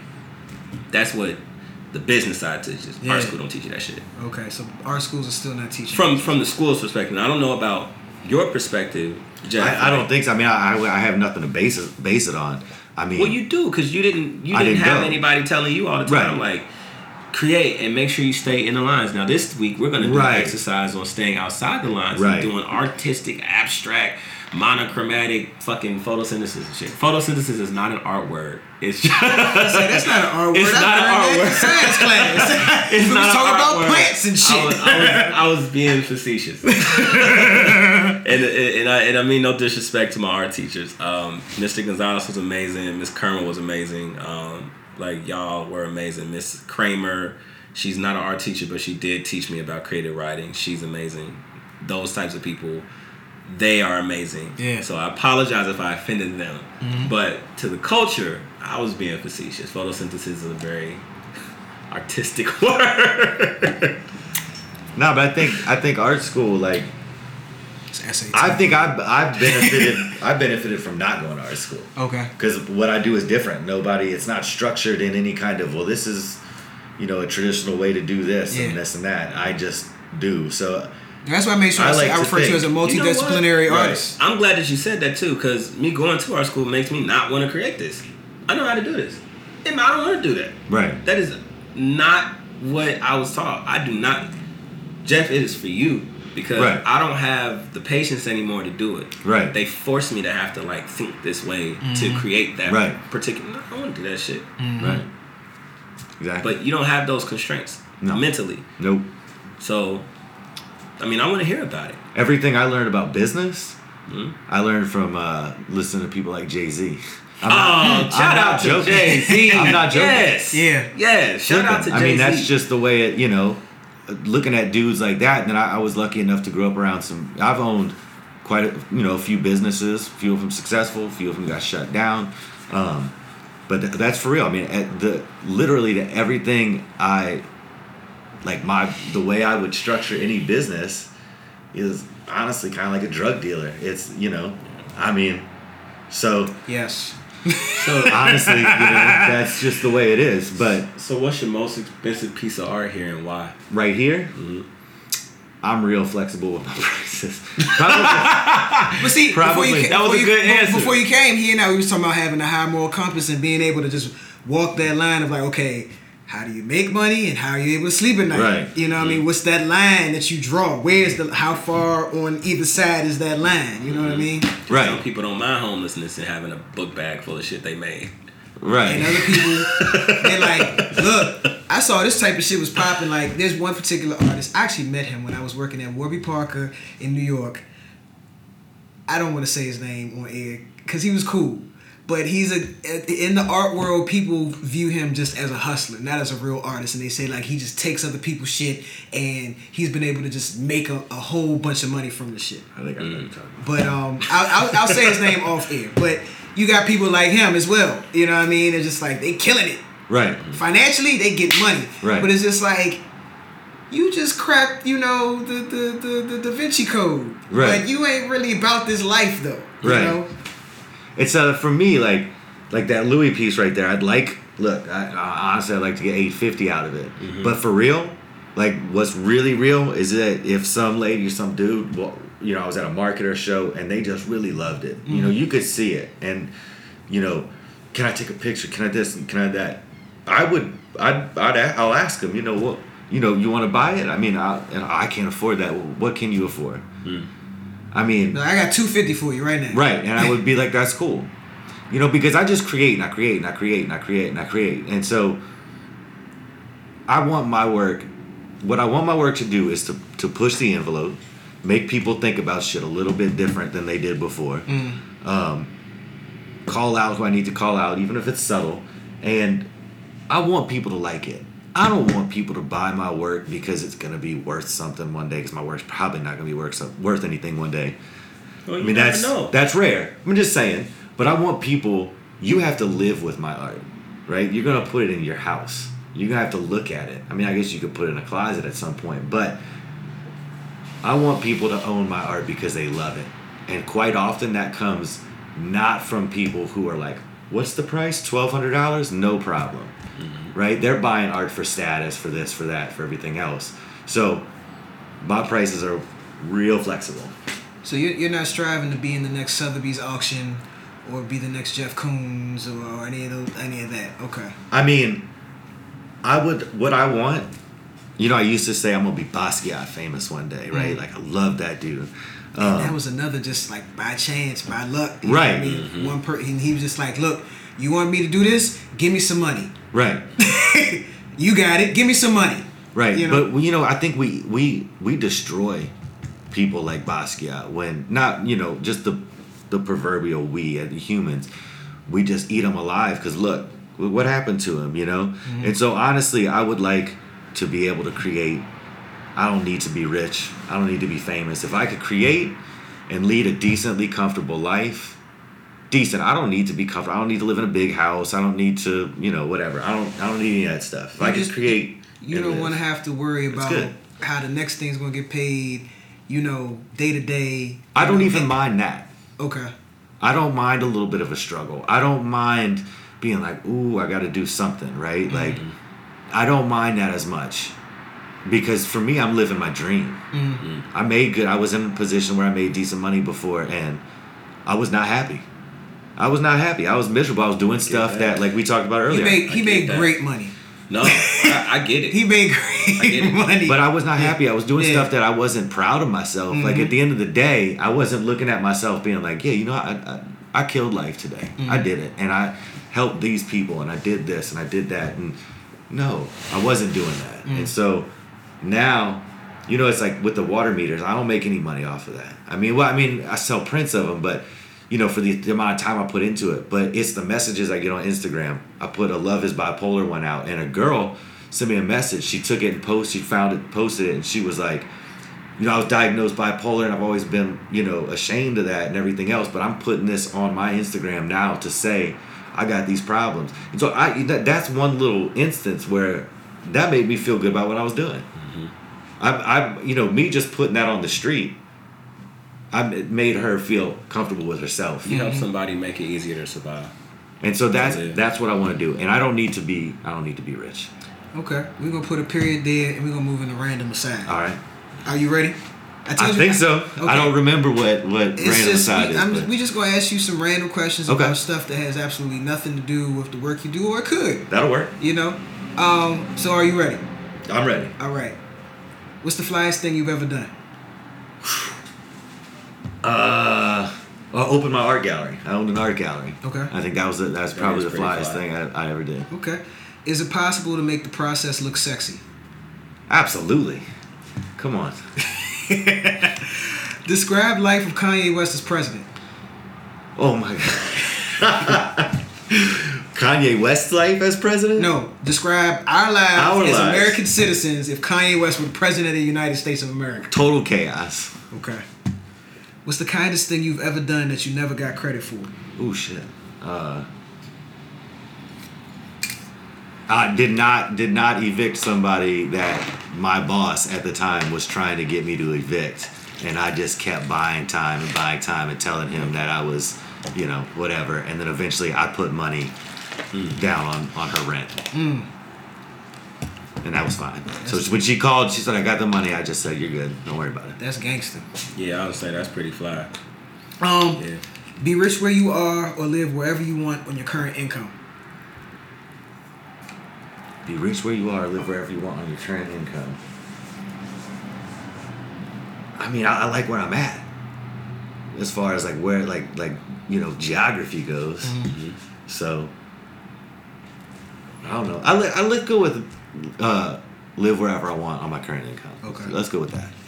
Name the best chicken spot anywhere. So let me preface this. I got you. Because Robert and I, we've decided that we're going to go on a chicken spot tour. I got damn near you. about to take the pizza one too. For real, you want to do pizza? You really want to do pizza? You know what? I'll do that on my own time. Okay, because I'm going on the pizza one. With I'm you. not excited Okay, about yeah. the pizza. The Yeah, fried, I know. That's why I'm like the chicken. I'm excited because I have a love-hate relationship with chicken. Okay. Sometimes it's the devil and sometimes it's not. Oh, how did chicken turn out for you last night? Like cool. You good the morning? Oh yeah. It was. I only had 2 pieces. Oh, so you did better. Now the was chicken I fucked had up. the other night, where I felt the trauma of the chicken that was killed, and I felt this wave of anxiety come over me after I ate this chicken, had me rethinking like I think I should go vegan. I don't want to feel any more trauma from the death of this meat. But anyway, we're going on a chicken tour. We've already went to one place, and I went to another place, and we're just going to do more chicken tours. If anybody knows, okay, Best chicken spot anyway. Alexis Fried Chicken. It used to be on Claiborne. Okay. It's not there anymore, but that's the family that owned that place is from here. So New Orleans, if anybody knows where I can get Alexis Fried Chicken now, Okay, Alexis Fried Chicken. it was How you 24 spell it? hour Like Alexa, like Alexis. oh Alexis. Okay. Alexis Fried Chicken. Yeah. ALEX. IS. Yeah. Some shit like that. Yeah. But 24 hours. It used to be 24 hours, and it's not there. I mean, it's one of those didn't come back after Katrina things. But I feel like somebody from the family of who used to work there is making chicken somewhere in this city. They can't be. They can't We're gonna be do some gone. research. We're gonna They find out. took it to Hollywood. I don't know, man. I don't know. Those were some New Orleans ass people, man. And it was 24 hours. 24 hours. A 24-hour chicken spot. Bulletproof window. I would love to go. Yeah. Okay. It was dope. All right. Is Nas' album really done? What, the current one? The one that's been coming out? This is all you. There's no right or wrong answer to these questions. So Yeah, I'm trying not to say nothing. I used to love Nas. he's still my favorite rapper. Yeah. Okay. I've just been a little disappointed, but go ahead. Yeah. No. No? Okay. That gives me hope because I don't believe that it was really done. You just had a shitty day. What's your comfort food or vice of choice? Ooh. My comfort food is roast beef po' boy. I still I ain't had one. I have an affinity for those. I gotta get There's one. only certain spots where they're really good. So I like the one at Verdi Mart. That's the best one. So Okay, you are right. that was my first. That was my That's first the roast best beef. Verdi one. Mart. Verdi Mart down there on what is that? Royal Street. Like as soon as you like a couple blocks down In the from first Esplanade. Yeah. That's right the there on the best corner. one. Verdi Mart. Yeah. They got the best roast beef po' boy. Right. Yeah, dirty, with the debris and all that Yeah. stuff. Yeah, that's the best one. And I'll add like Try it. jalapenos and shit too Oh, to yeah. give it a little kick. I gotta try it. I ain't had a roast beef one yet. And it's cheap too. Yes. It's not that expensive. Yes. And it's like this And big. Verdi Mart's 24 hours. Right, see? Everything in New Orleans used to be 24 hours. Not anymore. Oh, speaking of which, name 3 places in your city to take a first time visitor. Ooh. Let's go with Verdi Mart. Okay. For the roast beef po' boy. And I always say bring them back to a neighborhood like where we're at right now, like the Bywater, St. Claude neighborhood, because this is what New Orleans used to look like. 20 years ago, this is what it looked like everywhere.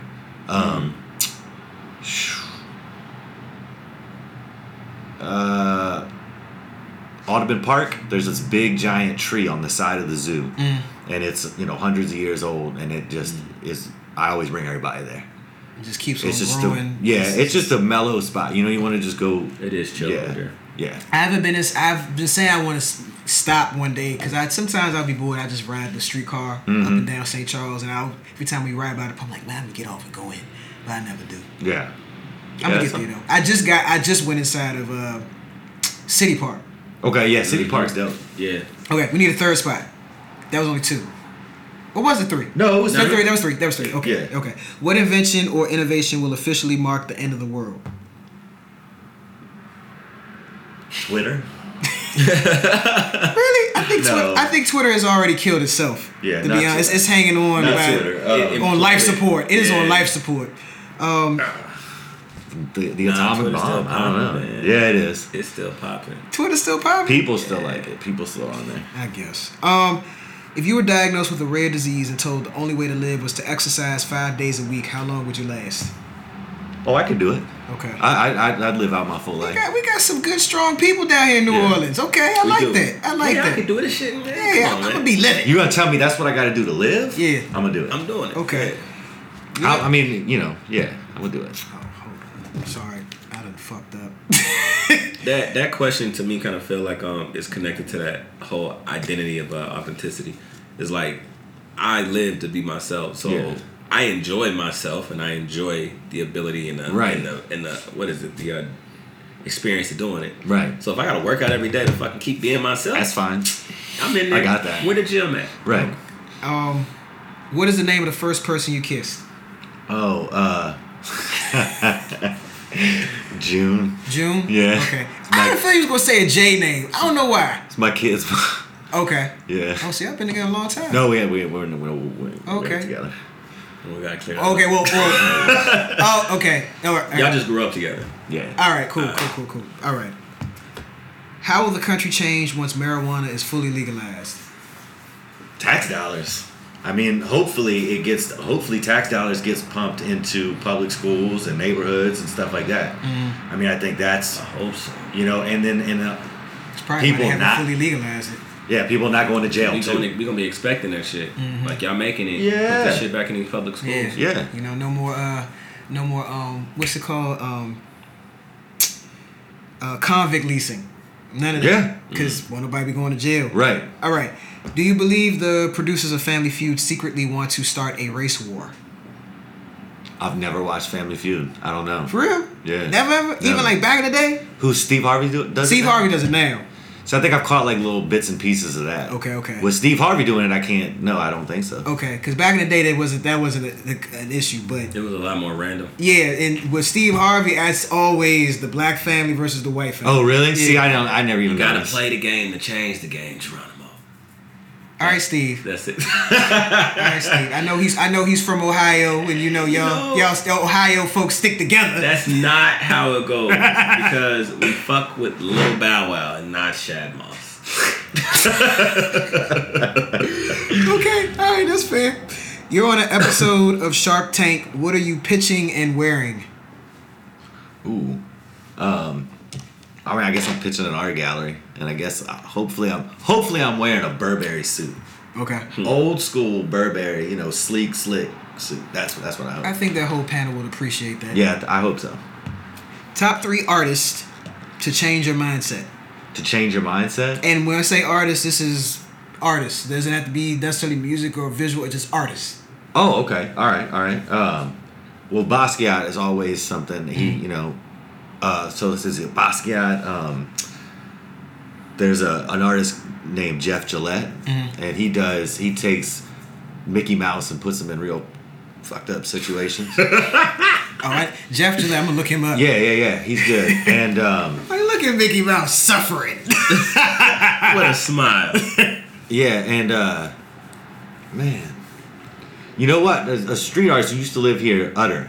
And you look him up on Instagram. His shit is dope. It's totally different than any other kind of graffiti art you're gonna see. You said Utter? Like Utter. UTER. And how do you find him on there? You can just look up. You can just Google search Utter. Honestly. UTER. Yeah. Okay. Is it more important to be right or on the right side of history?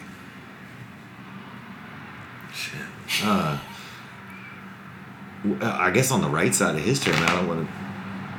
What does that mean on the right side of history? Like, not foul? I came up with that question because I saw that the phrasing right side of history came up quite a bit. In my opinion, I think right side of history can be subjective, and meanwhile, I think there's a lot of people who are hell bent on making sure that they are right in an argument or debate, whatever the case may be. At any cost. At any cost. I see. No, I don't need to be right. I would rather learn. If I'm wrong or if I am perceiving something wrong, I would much rather you look at me and be like, Jeff, what are you talking about? Like, come on, man. And I have no problem admitting when I'm wrong. I have no problem saying, oh, no, you're right. All right, I get, that's fine. Okay. Yeah. Name the last amazing album you heard. Full album? Or can I name a song that Nah, full album. Full album. Yeah. A band called Goth Babe, and I can't remember the name of the album. Was it their most recent? Yes. Okay, so most recent Goth Babe album. Okay. Yeah. How has your upbringing informed your life choices, good and bad? Both of my parents are fighters. They've always been, and I mean, like, my dad does what he does. He fights for the rights of women and children. My mom was a school social worker and kind of fights for the right of children and stuff like that as well. And so, pretty much to not keep my mouth shut. Stand up. Speak up. Silence is not going to help. Just letting stuff happen and being like, well, it ain't touching me. It's not going to help. Yeah. So that's how. Okay. What gives you power? My art. Name the one best and one worst character trait of your generation. Of my generation? Yes. I think arrogance is probably the worst one. Okay. We all just think we're the shit, whatever. And the best, I think, is accepting the accepting nature of the majority of people. That's a hard question though, because there's a lot of people who aren't accepting in my generation, right? There are. I mean, we're definitely in that same. Right. And We're not doing it no different than our parents as far as that accepting thing. yeah, I find that. And it's funny too. If people know you, they'll accept you, but just off rip, it's just like, You think so? That's been my experience. Okay. Yeah. I feel like I don't judge, but I don't put anything on anybody. I want to learn who you are and then make my decision. Okay. So I gotta go with that one. But I'm speaking about me. I'm not speaking about my generation. Yeah. Sorry. No, it's cool. Again, there's no right or wrong Yeah. answers. What sits at the intersection of empathy and self-determination?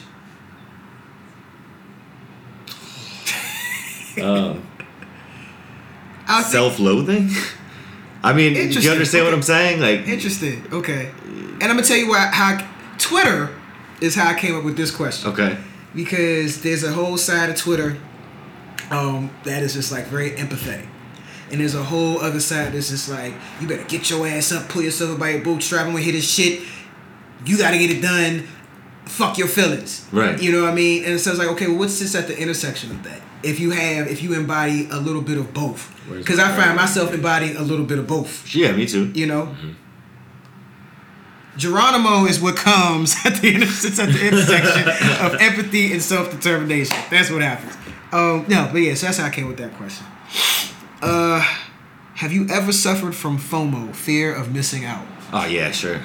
Yeah, I mean, You don't strike me as a guy who cared too much about missing out. When I was a lot younger. Okay. And when I was in my early 20s and stuff like that. Yeah, I can see that. Yeah. Okay. I am John mad that I missed Ascendance the other night. Wait, they played again? No, the Ascendance party over at Cafe Instant. Oh, Ascendance, I got you. Yeah. Those parties would definitely be amazing. I had to work, and I was up, and I was ready, but I was like, I had to work. Fuck. I missed it too. I was up, ready, walking out the door, and then I had to have like a really serious conversation, which I will not talk about on air. It's all good, man. But it was growth in that shit, though, man. I did end up dancing. What's next month? Pisces season. Maybe that's why I ended up having to have that conversation, because right now as a Aquarian, that shit be asking you to really question some things. Well, the full moon that's coming up is in Virgo, and I don't know what the fuck that means, but it's in Virgo, so I should probably know what that means. I mean, you know yourself. I know myself. That's probably what it means. It's some deep shit. This is just all still Man, new. we're about to be looking at the details of everything. And judging everybody. It's like, I'm judging all of you. In my thoughts. All right. You can use only one social media platform for the rest of your life. What is it? Instagram. Who do you channel when you create? Honestly, I like to channel, what my ancestors, not the ancestors of the people who raised me, but my native ancestors. Yeah, your Native American. Yeah. Okay. What was your craziest? Well, before I even ask that, the tribe that your family is from, what is that tribe? It's a mix of Chitimacha and Oglala Lakota Sioux. Okay. Yeah. And so that the region of the Chitimacha are here. The Oglala are up in South Dakota. Word. Okay. All right. What was your craziest Uber or Lyft experience? You know what's funny? I think I've been in an Uber 4 times. I can keep it old school for some reason. I just keep getting cabs. Okay. Okay. All right. So what's your craziest cab experience? Oh shit.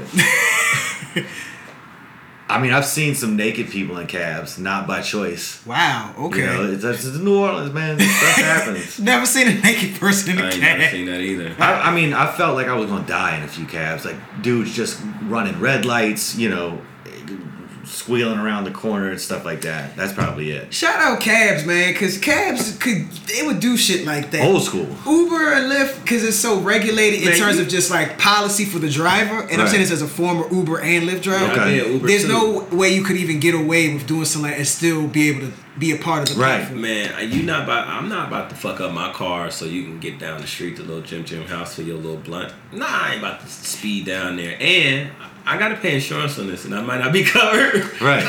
But because cab drivers have to still rely on hails, Yeah. whereas Uber and Lyft drivers don't. It's all electronic. It's all on demand through the app. It's like, okay, hurry up, let's get you there. Gotta get the next fare. Yeah. So okay, Right. all right. Rockefeller or Cash Money? Man, that's hard, man. I love Jay-Z, but I'm from New Orleans, man. And that's because at first I was gonna ask you No Limit or Cash Money. I was Yeah, like, nah. but when you mentioned Jay-Z, I'm like, I'm definitely gonna ask him Rockefeller. or But Cash this is Money. the thing, man. If you feel into you, bro, you listen to Hov. You listen. You not only listen, but you really listened and learned from Hov. And I know it because I did too. Yeah. And you So can I'm go like, back and yeah. listen to some of his old shit. You be like, All right, damn. fine. Jay-Z. All I right. mean, you ain't got to. No, you're We right. don't- no You're pressure. Right. No. No pressure. That's real. That's real. Okay. And But I'm not trying to go out on my New Orleans. Nah, block. you Nah, it ain't you about are that. still a proud New Orleanian. Oh, yeah. Regardless. And they proud of you. But if you learn what you learn Yeah. from another culture, then it is what it is. I've been having this idea. I want to make a big piece for Jay-Z and send it to him. I've been thinking about that for 10 years. Do Man, that you shit. better do that. I want to. Do that shit. He'd appreciate it. His wife may even make sure he gets it just because you from New Orleans and her family's True. from New Orleans. Yep. Her mom is from New Orleans. Her sister lives here. True. Yep. You know what I mean? True. And it's more connected and easier to gain access to him than what you even probably think. Yes. Especially this day and age. Oh man. Like right now I could even tell you like I know even for myself I might be like 2 people away, if not 1 person away from Jay-Z. For real? Dead ass. Like if I really sat down and think about it, like most celebrities and where I am in my life, I could very well be at the most 2 people away from them. At the very most. You know what I mean? And if you sat down and thought about it too, you might be that close. Right. You know what I mean? All right, back to late night stuff. Best late night food anywhere. Portico hamburger. I've never been to Portico. I've walked past it. Favorite I've hamburger. seen their hamburgers. Their hamburgers look amazing. Portico Okay. hamburger. Portico. Yes, they smell like hamburgers. All right. Greasy I'm hamburgers. legit. I might be there twice a month, if not Okay. 3. Portico. Yeah. All right, I'm gonna add that to the list. You can get a hamburger from them at 2 a.m. Maybe we Yeah. should just go on a food tour, not just fried chicken. No doubt. That's what I was gonna say, Just but do I'm kind food. of like, let's focus on this Fried chicken. for now, and then once it's like, look, we've done all the fried chicken we can do. Let's figure out what else is out there. Melba's is pretty good. No? Yeah, I like what I ate at Melba's the one time I've been there. I had like a catfish plate with Yeah. that with type cabbage of stuff is like, and it's like, how can you fuck that up? But that's what I ate at Melba's. I didn't eat the fried chicken. They have really, really amazing grits and corn. Okay. Their grits and corn is dope. They do shrimp. They do the corn grits. The corn Yeah, the corn grits. Yeah. Corn grits. That's really good. And I had their shrimp with that. But they shrimp was still having tails on it. And I know that like people from New Orleans don't mind crawfish and the crunchy shit. And, bro, I'm from the Midwest. Y'all ain't eating that. We ain't eating that shit. Like I get. Oh my God, what is this? You might need to go to like a full service situation for some good shrimp and well, grits. yes, but no. I'd like to be open minded to it. So I know that like when I go there, it's gonna be crunchy as fuck. So I just better be like looking a little bit closer than I would normally look. Yeah. I know not everybody in New Orleans like eating that crunchy shit. So, it is what it is. But other than that, that's good. Everything I won't say everything else. They po' boys are alright. They have the stuffed bell peppers. At Melba's? Yes. Okay. Trash. I'm not a big fan of stuffed peppers. Trash. I've never really liked stuffed peppers. It's fine. Yeah, they stuff it with hate. Like, I can't fuss with it. You should get a daiquiri from there. I will try that. Okay. Melba's stuff. Melba's. when you ready to do this daiquiri, let me know. I'll go with you. You going? I'm gonna go with you. I'm gonna let you know. It's gonna be this week. All right, cool. Like a day that I can be fucked up tomorrow, because y'all's daiquiris are no play thing. No, Yeah, no, you getting drunk. Yeah. I might just have. Well, y'all told me I had a weak ass daiquiri. I really think I just have a high tolerance. I really just think that's what it is. I have a high tolerance. Okay. But anyway, all right. Pick a superhero. All right, so I'm not up to date on superheroes, but if it was back in the day, I think it would be Batman. But that's just because I was like real obsessed with Gotham City, like the whole idea of Gotham's like this big overarching towering city. But I'm not real up to date on all the new superheroes, so that's hard. It's again. But let's just do Batman. This is completely subjective. Let's do Batman. I pick Batman all the time because he was a real person. Yeah. He was a mortal man. Right. And I don't know. Some people are like, oh, and he was super privileged, but I'm like, shut up. He was a real person. He could be killed. You know what I mean? That's true. Like He could be but killed. he was still kicking ass and taking names. I kind of get both ideas, because he was like the highest form of like white privilege. Right. You can kill white privilege. But he was kicking Privilege ass is and taking something that- names as a yeah, mortal that can be taken man. away. Right. He wasn't. You didn't have to hit him with some kryptonite I'm to knock him out. But Right, wait, true. I just thought about this. What I just said, there's gonna be people that hear that shit like, what? You can kill white privilege? You can. You can kill privilege. Just because you put the adjective before it doesn't mean that it can't be taken away. Yes. You can kill gay privilege. You can kill black privilege. You can kill male privilege. If you put that sort of Oh person. man, you said gay privilege. You know the people coming after you now. well, shit, we can talk about it, because these are things that I talk about with people who. Shout out Jussie Smollett. You know, shit. Listen, man. Bruh, I got issue, and I'm gonna talk I about this didn't shit hear next about- week. yeah, no, I next didn't week's hear about episode, I'm what gonna talk you know about this about. shit because I really feel a way about this shit as a member of the community, and I'm gonna talk about this shit next week. But Okay, anyway, I want to hear about all right, this. all right. What does living my best life mean to you? Creating and just being as kind as I can to my fellow human being. Okay, That's I like that. I like that. Well, we have reached the end of the show. Jeff, it was a pleasure having Yes, you on. yes. I Yeah, think it's great to be this is here. a very, very, very well-rounded conversation. Listeners, you're gonna like this show a lot. Well, they've listened to it at this point. Yes, they. Well, I'm thinking. Well, maybe they haven't listened to it yet. Maybe what they're doing is actually listening to the end of it before they've listened to the beginning of it. So what I would do possibly is just cut it off and put the beginning here. Cue music. You the editor, so you hooked that shit up. All right, but yeah, so it was a pleasure, man. Like, this is a great conversation. I really enjoyed this conversation. I hope you enjoyed yourself. Absolutely, yeah. Word. Tell people where they can find you. You can find me. Best place to find me is on Instagram, and it's at _odd_boxer. The odd boxer without underscores was already taken. Yeah, Okay. it was gone. I looked at the person up. I'm like, There's nothing there. There's no posts. There's no nothing. okay, all right. We're gonna have to hit up Instagram. How many followers you got? I think I'm at 1,070 or Okay. something like that. But I've only been doing this Instagram for a year. All right, I'm gonna make it my mission to get you the name without the underscores and get you a blue check. right. Dope. We'll I make it my appreciate mission. that. Yeah, that's definitely a goal. Because this is ridiculous. People just sitting on names and shit ain't even using them. All right. Well, yeah, that's it, man. I don't know what else to say. Yo, peace, love, and everything that's beautiful in life. Prosperity, abundance, positive energy. Let's just keep it going.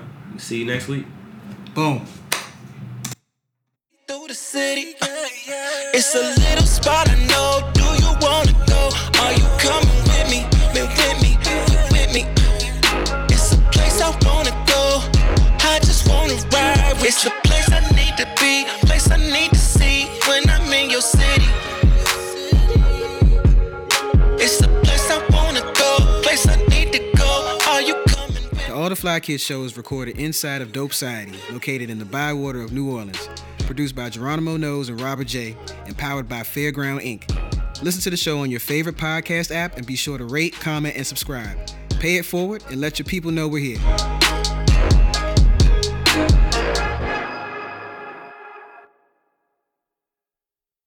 Oh, killer kung fu. Oh, did anybody watch Doug growing up? Yes. Killer Tofu. Killer tofu, that was it. Oh, yo, killer tofu. Killer Tofu. All of that.